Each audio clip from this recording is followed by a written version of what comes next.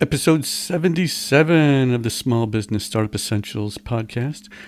Master your mindset with entrepreneurial coach Keith Alan Johns. Well, hello and welcome to another episode of the Small Business Startup Essentials podcast, where we'll dive into just the important topics of making that transition into becoming an entrepreneur. And for some, it's that later in life decision that really takes courage to start a new path. Listen into these episodes to either help you jumpstart your launch or just to get inspiration for your journey.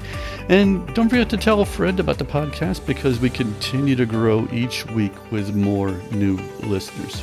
And please subscribe to the podcast so you don't miss any episodes. So let's dive in. Well, today I'm very pleased to have with us Keith Alan Johns from Charlotte, North Carolina in the United States.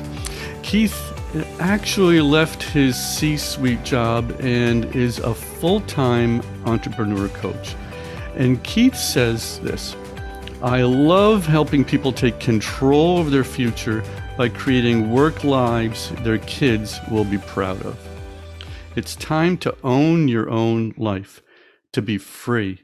If you want to be somebody who is following your purpose, feeling more in the flow of life, having more relaxation time, you can have it. And I wanted to have Keith on the show today because he's an expert at helping people not only follow their dreams, but to achieve their dreams. So Keith, thanks for being with us today. Hey, Thomas, thanks for having me on. I appreciate it. So Keith, this show is all about helping people to work through the process of having a dream and then pursuing the dream and fulfilling the dream, right? Of becoming an entrepreneur, pretty much. So help us to understand how you went through that process. Yeah, it's a funny story. If you had talked to me 3 years ago and said, hey, are you an entrepreneur or do you want to start your own business? I would have laughed at you. My family, I didn't come from an entrepreneurial background. I had a very traditional path, which a lot of people do. Graduate from high school with good grades, get a good college degree, and then go work for somebody and climb the ladder and do that until you retire and you're 65. And not only did I not really know I was capable of doing something different, no one had really introduced the idea to me. Like no one at any point in my life said, hey, this is what starting your own business is like. Have you ever considered it? And of course, if I had said, no, that's not me, ideally that person would have said, listen, anybody can do it. Let's talk about that. That moment didn't happen for me until I was about 45 years old. I'm 48 now. And I happened to be on my favorite social media platform, LinkedIn, but I wasn't on it as often as I am now. So I was just flipping through and an article caught my eye. And it was someone from the tech industry, like I was, who she touched on a couple of my pain points. Do you kind of feel stuck? Do you feel like life could have more for you? Do you want to own your time and schedule? And I thought, that sounds cool. And I thought, I want to talk to this person. She's a coach and she says she left her corporate job. I'm going to have a conversation with her. And that was a formative moment for me. If I hadn't reached out, her name's Lauren Woodrick. She was my first coach and said, what the hell are you talking about? And do I have any capability whatsoever to do what you did? And she gave me a resounding, hell yes, you can. And everything changed from that point forward. It was just the concept that entrepreneurism it's not behind a big wall. It's there for all of us. You just need someone to guide you. And that's what I found. Right. So initially you didn't see yourself as, being an entrepreneur. Why was that? Was it like a mindset thing, or was it, qualities that you didn't think you had? Why didn't you see yourself as somebody that could be, a business owner or an entrepreneur? I reflect on that question all the time, and I actually did a TEDx. I recorded a TEDx a couple of days ago, and the little passing joke I made in that presentation was, not only did I look at big successful entrepreneurs and think that could never be me, Jeff Bezos or Steve Jobs, like these icons, Mount Rushmore, like that's not me. I would look at the guy who owned a small corner cafe, a small corner restaurant, or even just a carryout, and think they've got something I don't have. There's something going on with them that says they can. It was almost like they were an entirely different species of human to me. And so there was a lot of fear involved there. I think I bought into the idea that safety and security and a reliable life could only be gotten the corporate way. And I think I believe down deep that entrepreneurs were born and not made. Because you hear these stories, oh, he had a lemonade stand at age 5, and by age 13, he'd started a small business. He went to college, but he dropped out to start his company. Like I hadn't done any of that. So it must not have been something I was born with. Therefore, I couldn't do it. That was the limited belief I held. But we see more and more that there's no mold of qualities, right? There's no checklist of attributes that you have to have, right? And I don't like to use billionaires as reference, right? Yeah. Let's just try to keep it more realistic in the zone of who we're looking at that gives us the opportunity to think of ourselves as somebody that could do something similar to them as well, right? I'm not going to look at Elon Musk, or Jeff Bezos, but because they're yes successful, but they're more of the exception than the rule. You know what I mean? Yeah. But yes, we're seeing more and more that you don't need to have as many degrees as a thermometer in order to be a successful entrepreneur. Yeah. College degrees are great, and hey, my wife's got a PhD, okay, and she does great at her job and in her field. But we see on the entrepreneur side that you don't necessarily have to have a degree. Hey, a lot of what they teach you can't apply anyway. It's just like head knowledge, good knowledge to have. Again, I'm not knocking degrees, but you can't apply a lot of what you learn when you get the degree. Yeah. So that's really not a deciding factor.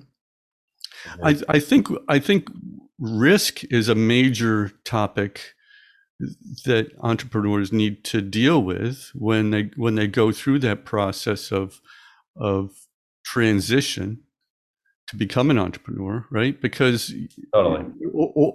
The whole job experience is about trying to play it safe. Yeah. Right. And I quit a job back in 2001 and started my business full time. And it was a risk for sure, but different people have different reasons for wanting to make a transition, maybe it's not about quitting a job. Maybe it's just about, achieving a dream, right? Maybe somebody's either retired or almost retired, and it's really not about quitting a job. But help us to understand more of the mindset struggles that you had and that you've helped others work through as well. Yeah, you had a lot of interesting points there. I love that you brought up that there's no set checklist of requirements to become an entrepreneur. In fact, as I followed that thread and the world started to open to me, and I met more people like my first coach and saw what they were doing, it became clearer and clearer that not only is the barrier not as high as I thought it was, but also it can take so many different forms. Just because you've seen how other people make money or start a business doesn't mean you can't find a way that's unique to you and fits you. You don't have to be a different person. And that was a big limiting belief for me. What do I need to become? How do I need to change? What skills do I need to develop? Certainly, I had developed some skills and I had to change, but I think the paradox is I had to become more me. I had to find myself. I had to get aligned with the kind of impact I wanted to leave on this earth. I didn't have to be anybody other than me. And that was a huge realization for me, that once I figured out what my purpose was, and I found people that needed what I was put on this earth to deliver, it became really natural to be able to take a product or a service to market, and test it out. But I had to realize I didn't have to become somebody different. That was one. Around risk, without question, not only does everyone say, I can't leave behind the safety of my corporate check. And I used to reply this way, and then I'll tell you how I processed risk. I used to say, that check's not safe. You could get fired. There could be layoffs. And I'm kind of tired of giving that answer. The answer I've started giving now is that perceived safety, which, by the way, is a perception and not a reality. It's a percentage chance. There's an 80% chance you'll keep your job, or an 85 or a 90. It's not a certainty. Is that perceived safety more powerful in your life than what taking the risk of entrepreneurship could produce?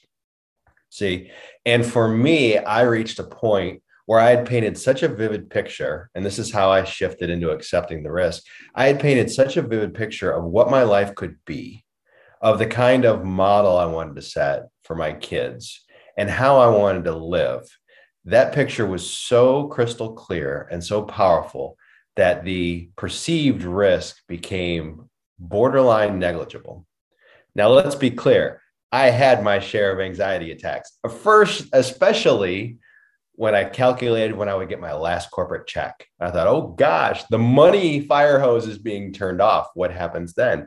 So it's not like this was a walk through the park. I had some rough days. But in retrospect, what kept me driving through, what allowed me to tolerate that risk, was the vision for the kind of life I wanted to live. So those two mindsets around risk and the other topic that I surfaced there, those were big things for me to overcome. So is it an all or nothing jump here, or can people sort of phase into this shift? Yeah. How do you help people work through that?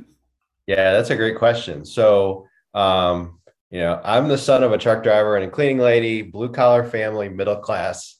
I don't have a trust fund, right? So I needed a really smooth transitional plan. I did not just turn in my resignation and cross my fingers.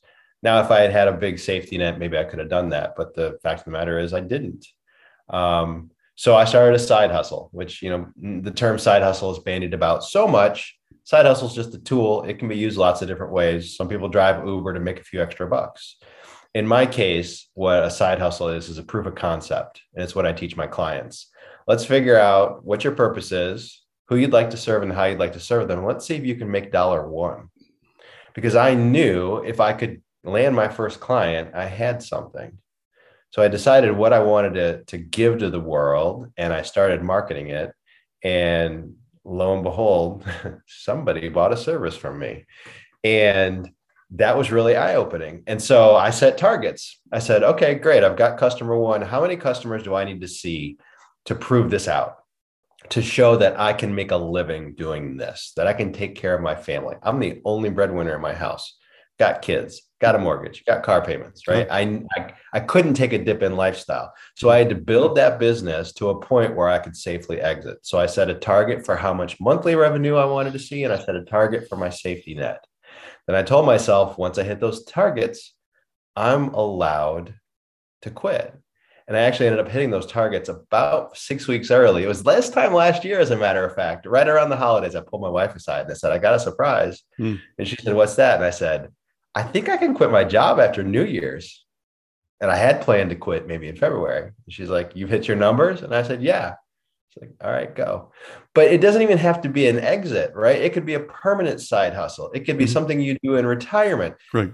What I care about is that work takes a role in your life so that you can live the life you want the way you want it. That's all I really care about. We get 80 some years around this rock, and we should be full of joy and bliss and excitement and happiness and amazing experiences. So these are just tools, right? These are just tools to build a life. And I'm open to using any tool any way you can, so that on your gravestone, you can say, this person died a really happy man or woman. That's what it's all about. Yeah, great, great. So how do you help people work through, the concept of failure, and then, if something doesn't work, you fix it, and then you keep moving forward. You know what I mean? Because sometimes people have a real issue with not wanting to try something because they're afraid of failure, and they see it as a catastrophe, whereas, I'm trying to help people through the understanding that, failure isn't the opposite of success. It's part of success, right? So how do you help people to work through that, again, mindset issue of overcoming the fear of failure? Yeah, this is one of my favorite topics, and you'll hear it bandied about on LinkedIn. So in order to prepare to serve my clients most highly, I obviously have done a lot of research. I've done a lot. It's a passion of mine. The Stoics, the Buddhists, really understanding over the history of human beings, who has the answers for how to live? What are the best ways to process circumstances, to deal with things outside of our control? Because entrepreneurship, you've got to deal with a lot of things that are outside your control. And so I've studied and studied and studied. And if you reach out to my clients today and ask 20 of them, what was the biggest thing that changed for them? And that was the art of detachment and embracing the process and the effort and the journey and letting the outcomes take care of themselves, and build in a resilience that you are on an infinite journey, that you are not trying to get A to B. In fact, when you do this thing right, it's A to any letter of the alphabet, any number in the world. It can be all kinds of different amazing outcomes, but you will bump your nose. In fact, if you're not failing, if you're not discovering ways that don't work, you are not going to succeed. It's one coin, and there's failure on one side and success on the other, and they should both be welcomed. That doesn't mean you shouldn't have a backup plan, that you shouldn't have contingency plans, and that you don't need to be resilient. You absolutely do. In fact, my sales tanked over the summer. Think about it. I quit my job in February, and I had down June and July months. That was not easy for me, but I had to have the resilience. I had to try new things, and I actually redesigned a program entirely and started selling a slightly different product. And sales rebounded. If I had given up, I'd be back in corporate, and that would be a sad thing. So failure's baked in. Embrace it, celebrate your failures. But sometimes it's not the fear of failure that people struggle with. Sometimes it might be the fear of success. Oh, yeah. Right? Yes. So how do you sort of help people through, and actually, how do you help them to understand what fears they have? Because they could look the same, right? Yeah. Fear of failure and fear of success could look exactly the same, but they're not. No. How do you define the two? Yeah, there's actually multiple questions layered in there. I'm going to try and take this from a couple of different perspectives. Success is funny. That's why the word self-sabotage is out there, because in order for us to enjoy and maintain success, we actually have to become a different person. And people don't like change. And we wonder why people who win the lottery end up broke. Right? People who have great things happen, they slide back into their old comfortable patterns. They had this blessing, but they couldn't hold that blessing. Well, it's because they were the same person. In the instance of the lottery ticket story, the money ran away from them just the way it does in their life before the lottery win. They didn't learn how to be someone who money can exist with. And so you have to learn to be someone for whom success can be enjoyed. And so that really means for my clients, stretching them out and painting a really, really vivid picture of how you're going to spend your time, how you're going to be a service, what you want your life to look like. I'll tell you a funny story. I reached out, I had a different coach of mine. She's amazing too. Her name's Lydia Vidlemson. And I reached out to her one day and I said, I've got too much time. She said, what are you talking about? I said, well, I've designed my work week so I don't have to work as much. And I am taking fewer clients, so I have less work to do between sessions. I said, I don't know what to do with my free time yet. Think about that. I had designed to create free time and I didn't have a hobby or an activity or a thing to do to fill that time. Oh, wow. If I hadn't engaged my coach and had her push me and say, quick, we need to leverage that time and put something there, what would have happened is my old patterns would have risen up and I would have gotten busy. I would have taken on more clients. I would have given myself stuff to do. Essentially, I would have fallen back to recreating the corporate version of me, which was busy, busy, busy, stress, stress, stress, worry, worry, worry. I had shed that and created time and created that success, and I didn't know what to do with it. And she said, this is a pivotal moment because you will fall back if you don't become the person who has more free time, become the person for whom money flows much easier than it has in the rest of my life. There's a whole shift in how you think, how you feel, how you act. You become a higher version of yourself. That's how you adapt to success. Most people don't teach you that. I'm glad I learned. Yeah, it's interesting. It's a totally different perspective, right? Yep. So in order to leave that C-suite job, yeah, you had to shed your image of who you were, right? Yeah. Like, and I think this is probably pretty common, right? Like, I'm a corporate executive. This is who I am, right? Yep. And so if I leave that job, who am I going to be? Yeah. Right. And it's sort of, you have to, you have to release the mindset. You have to release that personal image, how you stamp, that description of yourself internally, right? You've got to sort of erase that, right? Yeah. There's an amazing book. I just grabbed it so I can get it right. It's called The 5 Levels of Attachment. It's by Don Miguel Ruiz Jr. And I read a lot of books, but I only selectively recommend them to people. So let's say I've read 50 books this year, whatever. There might be 2 or 3 that I actually tell people you need to read this. And this is one of them. And I know I've struck a nerve when I hear back from multiple clients who say, oh my gosh, this book is written about me. And that book by Ruiz Jr. is one of those. And he talks in there specifically about the attachment to our identity being based on things like work. Or you've seen this as well being based on things like college affiliation or team affiliation. And he points out that, not similar to the Stoics or the Buddhists, his is Toltec wisdom, which I believe is based out of the Mexico area, that being attached to defining your identity through outside means is just the path to ongoing misery. It's a bucket with a hole in it. If your job is defining you and your role in who you are at your job is defining you, if your sports team is defining you, you're a diehard fan, and when the team loses, you feel like you lose, which is crazy, right? Yeah, right. If you get fired, think about it. If your team loses, you feel like you lost. That would be, I think, the 5th level of attachment. I forget how he identifies it.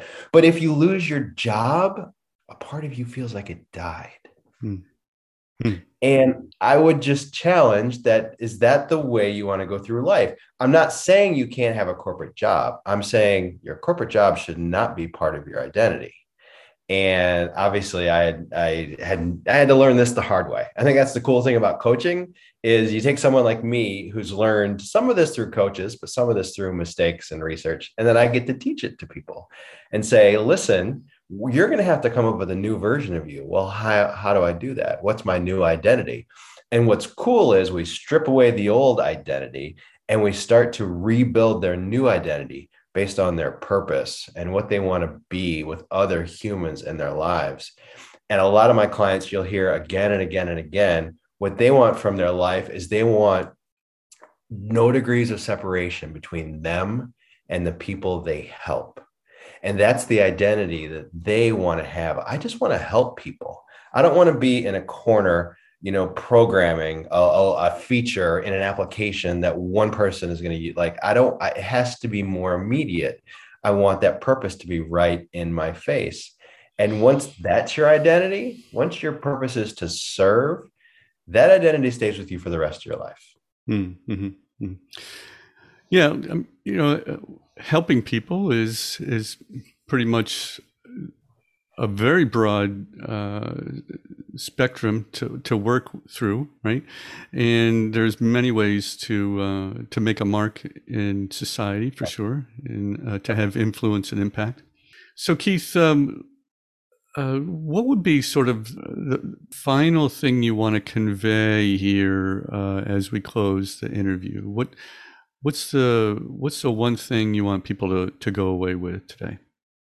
Wow, that's a good question. I would say go forward and question your assumptions.